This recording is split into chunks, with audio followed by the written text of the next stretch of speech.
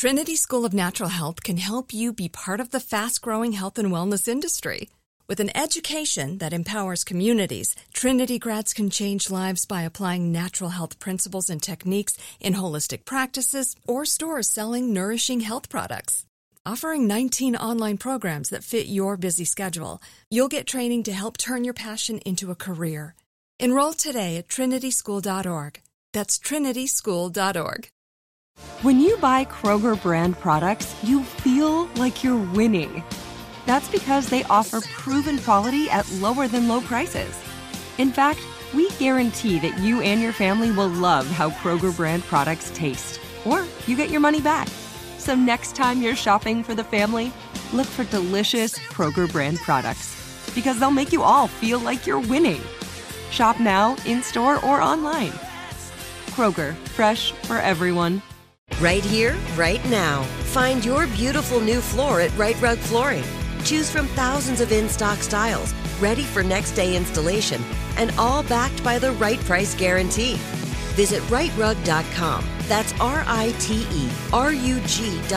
today to schedule a free in-home estimate or to find a location near you.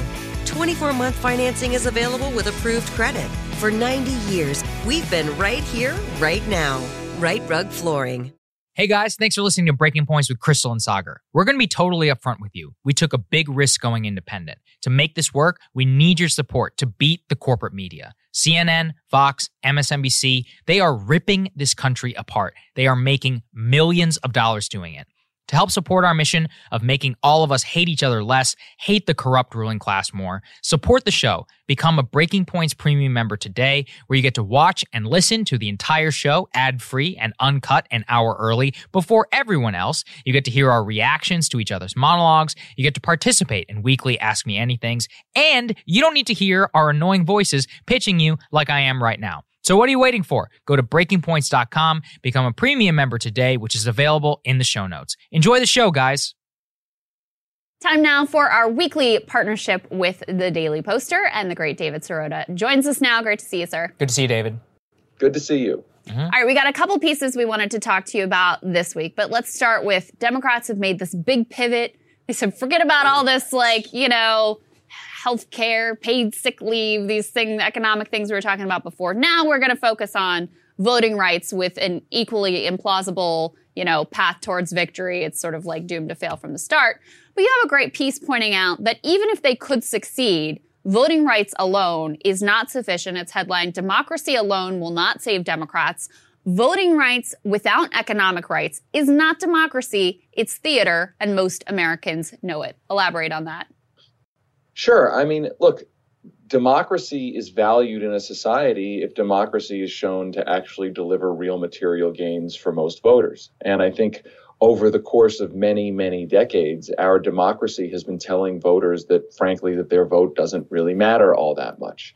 That we have a system of government that one study found just simply does not reflect anything that voters actually want. It does not deliver those things. And so the idea of Democrats shifting to voting rights and sort of setting aside their economic promises, I think fundamentally misunderstands, first of all, how to win elections. But secondly, what will motivate people to go to the polls to protect democracy. Look, we have a democracy crisis in this country that's been going on a lot longer than the last few years. We have a democracy crisis where elections are bought, politicians are owned, and lobbyists write legislation. That is the fundamental democracy crisis. That's why many times elections don't seem to result in policy change. And so if you want to actually motivate people to fortify democracy, I would argue what you need to do first and foremost is actually show that you're delivering real material gains to people, passing a $15 minimum wage, passing various economic initiatives that you promised, extending the child tax credit. These are just a couple of examples. And in not doing that, and then in going out and saying, listen, the election's just going to be about voting rights, is that really going to motivate people when you're showing people that them continuing to vote doesn't necessarily deliver the promises that you made. This is the thing I'm fascinated by too, David, because it's not like they're arguing they're going to do anything with it. They're just like, we have to pass this. And people are like, okay, why? What are you going to do? And they're like, well, we just have to. It's not like they're making a case. Yesterday Biden said they were going to break up the Build Back Better agenda, but he didn't say which parts. We went through it, Crystal and I did this morning, and we were like, okay, so would it be prescription drugs? No, because Sinema is not going to vote for that. Would it be the college portion? No, because Manchin said he won't vote for that. Would it be the child tax credit? No, Manchin said he wouldn't vote for that. Or then the two of them said that they wouldn't vote for a corporate tax rate hike or something like that. So what would you actually end up even putting on the floor? Like they're not making a case for why they should be handed power or to have democracy to do anything currently. That's the fundamental problem is that they're not actually about anything, and so the bottom line fallback, the fallback of last resort, is voting rights. And I think it's important to understand that voting rights ultimately doesn't threaten capital. It doesn't threaten corporate power in a country where elections do not result in economic changes that fundamentally restructure the economy to work for working people. And if you understand the Democratic Party and its contradiction, the Democratic Party essentially is trying to enrich its corporate donors and tell voters it's going to solve problems created by those corporate donors. And so what oftentimes happens is Democrats put forward bills that then get watered down, or they put forward initiatives that don't fundamentally threaten the donor class. Now, I'm not saying voting rights isn't important. I think voting rights is extremely important. But again, voting rights in absence of economic policies that challenge corporate power, that doesn't offend the donor class. But the problem is it doesn't necessarily motivate lots of voters. You can see that in polls. It doesn't necessarily motivate lots of voters who are asking, if democracy is so important, why is democracy not delivering for me? Mm-hmm. Yeah. Well, I always think about Barack Obama with his whole don't boo, vote thing. And people did. They voted for him twice. Then they were pissed off with that. They voted for Trump. Then they were pissed off with that. They voted for Biden.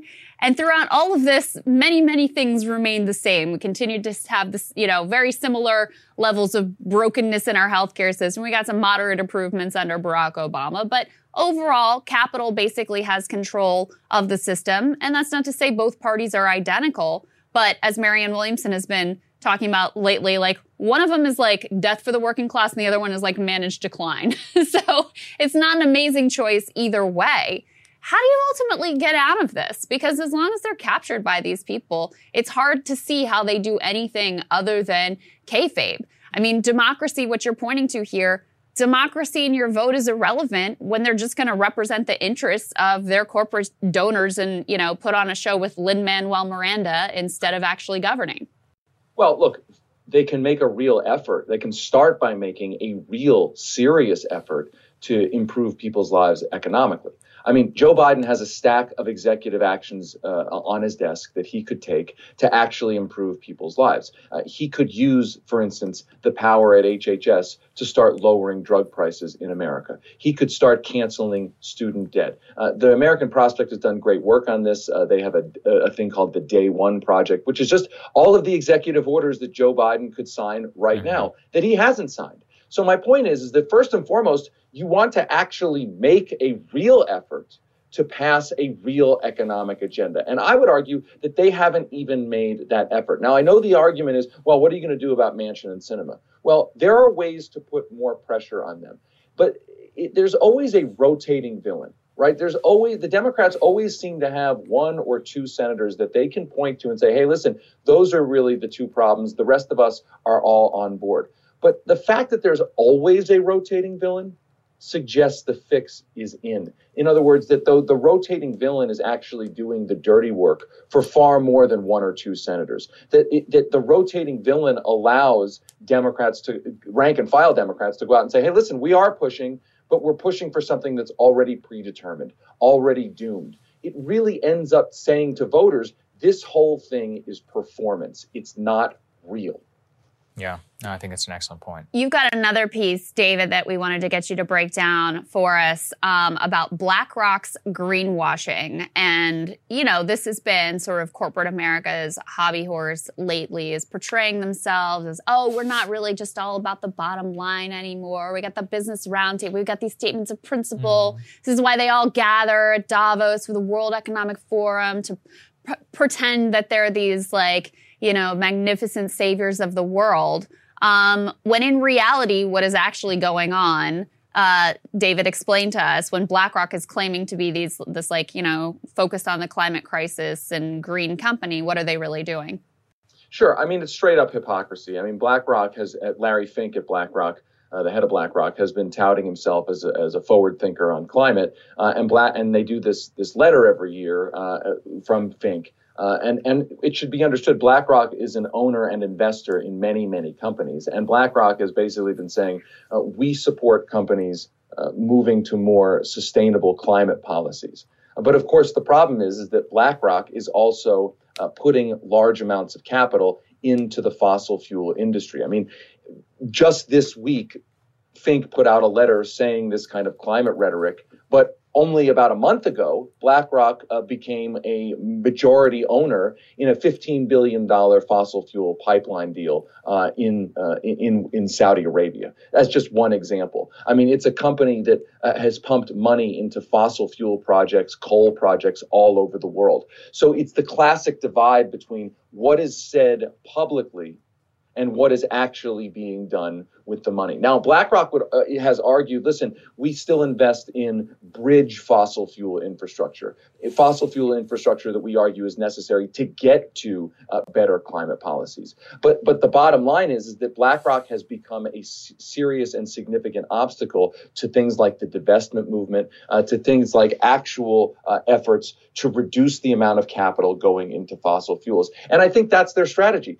They want to have the nice brand. That's why we use the term greenwash. They want to have the nice brand, but they don't necessarily want to actually fundamentally change their business models. And the problem is with the science is if a company like BlackRock, a $10 trillion company, does not change its business practices, then the science and physics is telling us our planet's livable ecosystem is screwed. It's a great piece. There's one other piece of this that I think is important, because oftentimes moving towards, you know, green energy or sustainability or dealing with the climate crisis is pitted against jobs and support for workers. So someone on the other side might say, listen, not great, but at least BlackRock is investing in these jobs. Workers, you know, can earn a living. Well, we know, because we've covered here extensively, they're one of the major backers of Warrior Met Coal, which those miners have been out on strike for months and months now. All they want is to be able to get back to the wages and the benefits that they had in 2016. BlackRock certainly has plenty of money to be able to make these miners have just, you know, the bare basics of a dignified life. And they have been totally adamant and opposed to coming to the table and, again, giving these miners just what they had in 2016.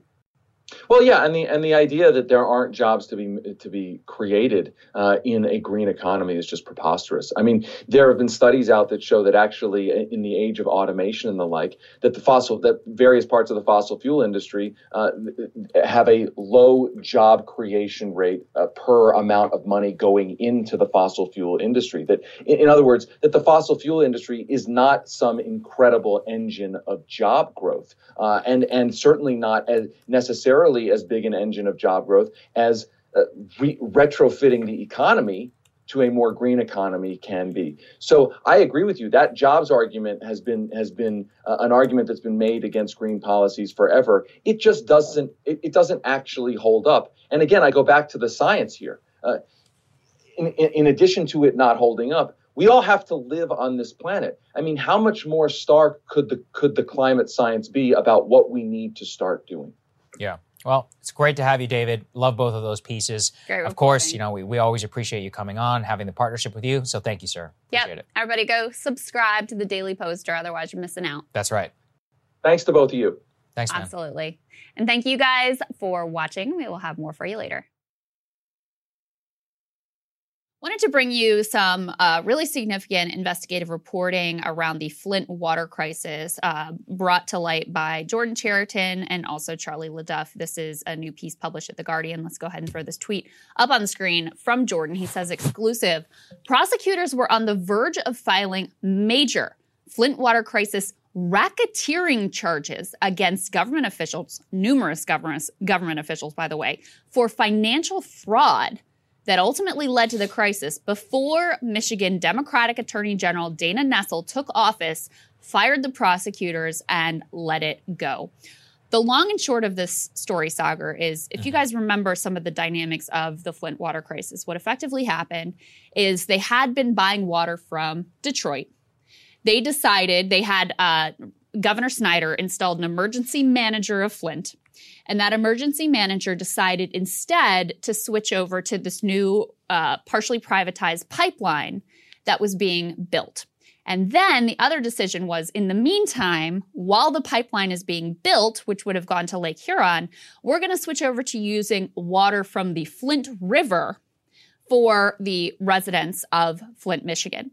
Now, they did not do what they needed to do, and what was documented is they knew that they needed to do in terms of upgrading their system and making sure that the lead pipes that were throughout Flint, Michigan, that they did not corrode, which ultimately, they didn't do those things, and so lead ends up in the water, causing devastating poisoning and damage to the people and especially the children of Flint, Michigan. So there have been a lot of questions about, was there any sort of greed, this privatized pipeline? Yes. Was there money that was involved? What were the incentives for pushing Flint to move over to the Flint River so quickly and move over ultimately to this pipeline? And what Jordan reveals here, we don't have the answers to all of those questions, but what he reveals is that actually the previous attorney general had been pursuing an aggressive investigation into racketeering and financial fraud, which implicated over a dozen officials. And when the new Democratic Attorney General came in, got rid of all those charges, killed that investigation, and went in a totally different direction. What did they find? Why was that investigation ultimately killed? Those are questions that we still need answers to. So this is pretty bombshell. Apparently, this investigation was looking into potential bribery. Again, this was RICO charges, racketeering, financial fraud. It could have implicated some of the banks that were involved in the financial deal that allowed Flint to participate in this pipeline. That's JP Morgan Chase and Wells Fargo, along with a third financial firm. They were the ones who underwrote the pipeline bond deal. So a lot of questions here about what were some of the real motives at play. Was there actual outright political corruption that ultimately led both to the poisoning of an American city and then potentially political corruption also allowing those true wrongdoers off the hook? Yeah, I mean, Jordan's done a really good job on this. And I did not know about the RICO charges and about why exactly they were let go. But that was the thing about Flint, is that it was just such an emblem of such the deeper rot of corruption, because it wasn't just the poisoning of the American city, of some of the poorest people in the U.S. It went all the way up to lucrative government contracts, to the switching over, to the lying of the actual people, and then finally culminated in the social show of all three presidential candidates going to Flint and Obama famously drinking the water. And then that was it. Everybody just gave up. And, Flint really was left behind. And the justice system was one of those places where you thought they might be able to get to the bottom of this. But the more and more that you look at all of it, you can see very clearly that there was a lot of nefarious action and corruption in letting the people off the hook. So it could just, throw up their hands and be like, oh, it was a terrible thing that happened, when it was a very intentional process that actually came to the actual poisoning itself. So here's what the former director of the FBI's office in Detroit said, testifying, speaking before a state government committee back in 2018. He said, "We believe there was significant financial fraud that drove this." He also revealed that his team, this was after they were fired and the investigation let go, were within 6 months of filing significant financial charges, which he described as, quote, dropping a heavy rock. That investigation was looking into potential bribery and racketeering. Okay, it is astonishing that we are this many years down the road and we still don't have real answers to these questions of why. Because look, here's the bottom line. People were making money off of this pipeline. Exactly. There were people who stood to gain from Flint switching over to what ended up being, a catastrophe and a horrific source of water for their people. So were there financial incentives involved? These individuals who are investigating were very close to filing charges that would have said yes. And that could have blown the doors open on a whole range of government corruption. What we already know is bad enough, of course. Not only were they poisoned, but there was an overt conspiracy to cover up the fact that residents were coming in with very high lead levels and that the water was testing very high for lead. So Jordan has been just dogged in the pursuit of the truth. I happen to know from, both of us speaking with him that oftentimes mainstream outlets, they're not even interested anymore. They've moved on. But this story is so critical, not only because of the lifelong health consequences, but because of what it exposes about our system. I mean, I think it was Michael Moore who said this, if terrorists came in and poisoned the water supply of an entire American city, can you imagine what we would do? Yeah, it would be. Can you imagine what we could do? And this, we're supposed to, it was a while ago, let's just let it drop. That's a good point. It really is. All right, guys. One other thing you should follow Jordan, Status Coup. They do good work, and his dogged reporting on the road is really important to support. So if you have a chance, go over and subscribe over at Status Coup. He does a good job. Yeah, he really does. Thank you guys so much for watching. We're going to have more for you later.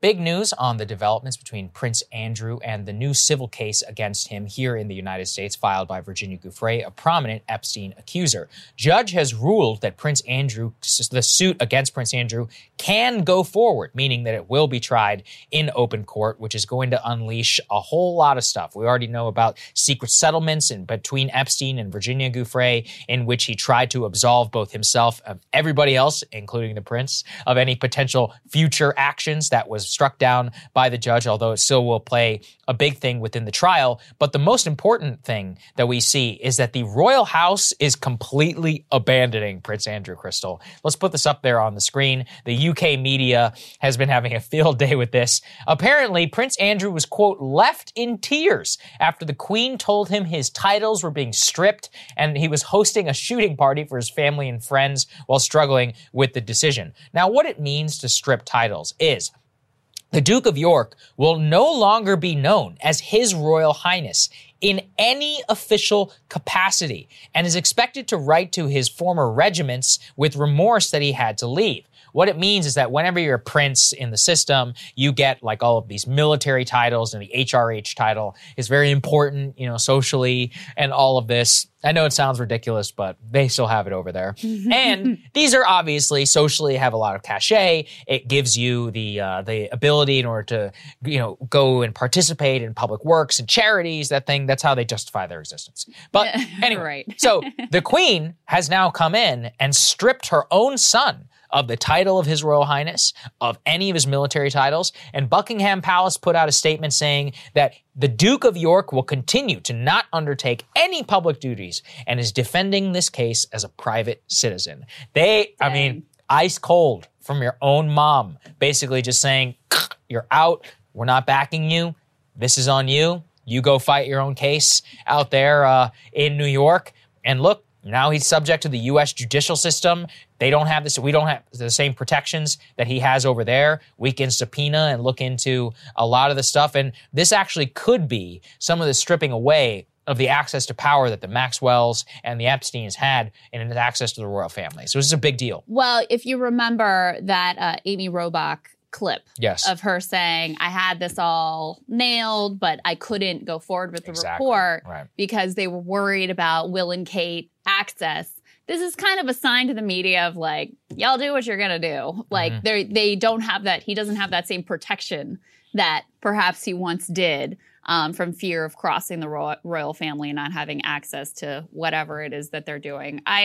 He also apparently had his royal patronages Yes. stripped, which Yeah, I it's a big didn't deal. know what that was. But Yeah. apparently that's like you were saying, these are all of these charities that they lend their name to, which gives cachet to the charities and helps them justify their existence, in your words. Like, look at all the good deeds we're doing out there for the poors or whatever. So anyway, those have been stripped away from him as well. And apparently, according to this piece, the stripping of the sort of honorary military titles was meaningful to him because he is a decorated military veteran. Yes. So he actually cared about this, which I guess is why he was emotional, although unsurprised when the queen, his own mother, ultimately made this move. Yeah, this is really big. I mean, in terms of royal stuff, this is, like almost a medieval soap opera that's happening over. And it comes to the heart of the Epstein case, which is how did Jeffrey Epstein, what did he have on Prince Andrew, and what did Prince Andrew participate in that made him subject to being such close friends with these obvious perverts, such that Epstein,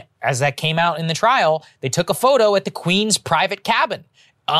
In some of the most hallowed ground, like in the UK, most private places. That photo of Maxwell on the throne, remember that? Yeah. Where she had the private tour with like Kevin Spacey and Bill Clinton, real cast of characters. Although I think Chris Tucker was there too, so he's the only one I love Chris Tucker, so thank you for not being a perv, as far as we know. Chris Tucker, the four of them together, look, it has showed us, I know, it really is. It just shows us the access to power and to the levers of high social status that they were able to worm their way into. This civil case will give us even more. Virginia Giuffre has accused a lot of people, for Alan Dershowitz, Prime Minister of Israel, many others, of participating in very illicit activity. And if we can learn more in this case and get the prince to testify, or at least get him to deny some things on and off the record, there's a good chance we'll learn more from this than we did from the Maxwell trial. It said in this article the queen wants him to try to settle out of court. Of course, but that there's questions over whether, because Virginia Giuffre seems like what she's really after here is not money but justice. I hope she does not settle. So, it's a question mark whether she'd be willing to do that at any amount, because, I think she, certainly from her public comments, really wants to see some transparency and truth and some level of public accountability. Good. So drag his ass, Virginia. Drag him. Indeed. Okay. We'll be watching. All right. All right, guys. Thanks for watching. We'll have more for you later. Trinity School of Natural Health can help you be part of the fast-growing health and wellness industry. With an education that empowers communities, Trinity grads can change lives by applying natural health principles and techniques in holistic practices or stores selling nourishing health products. Offering 19 online programs that fit your busy schedule, you'll get training to help turn your passion into a career. Enroll today at trinityschool.org. That's trinityschool.org. Right here, right now. Find your beautiful new floor at Right Rug Flooring.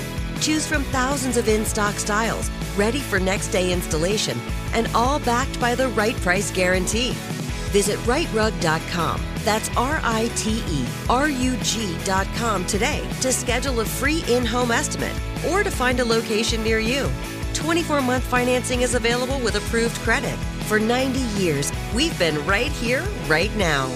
Right Rug Flooring. Whether you're a savvy spender maximizing your savings with cashback rewards, a thrifty rate watcher seeking the lowest interest, or a travel enthusiast looking for extraordinary perks, Kemba Financial Credit Union has a visa to complement your lifestyle and unique needs. Apply today at Kemba.org to unlock a limited time 2% cash back on purchases and pay 0% interest on balance transfers for an entire year with a new visa from Kemba. You deserve a card that works for you. Restrictions apply. Offer ends June 30th, 2024.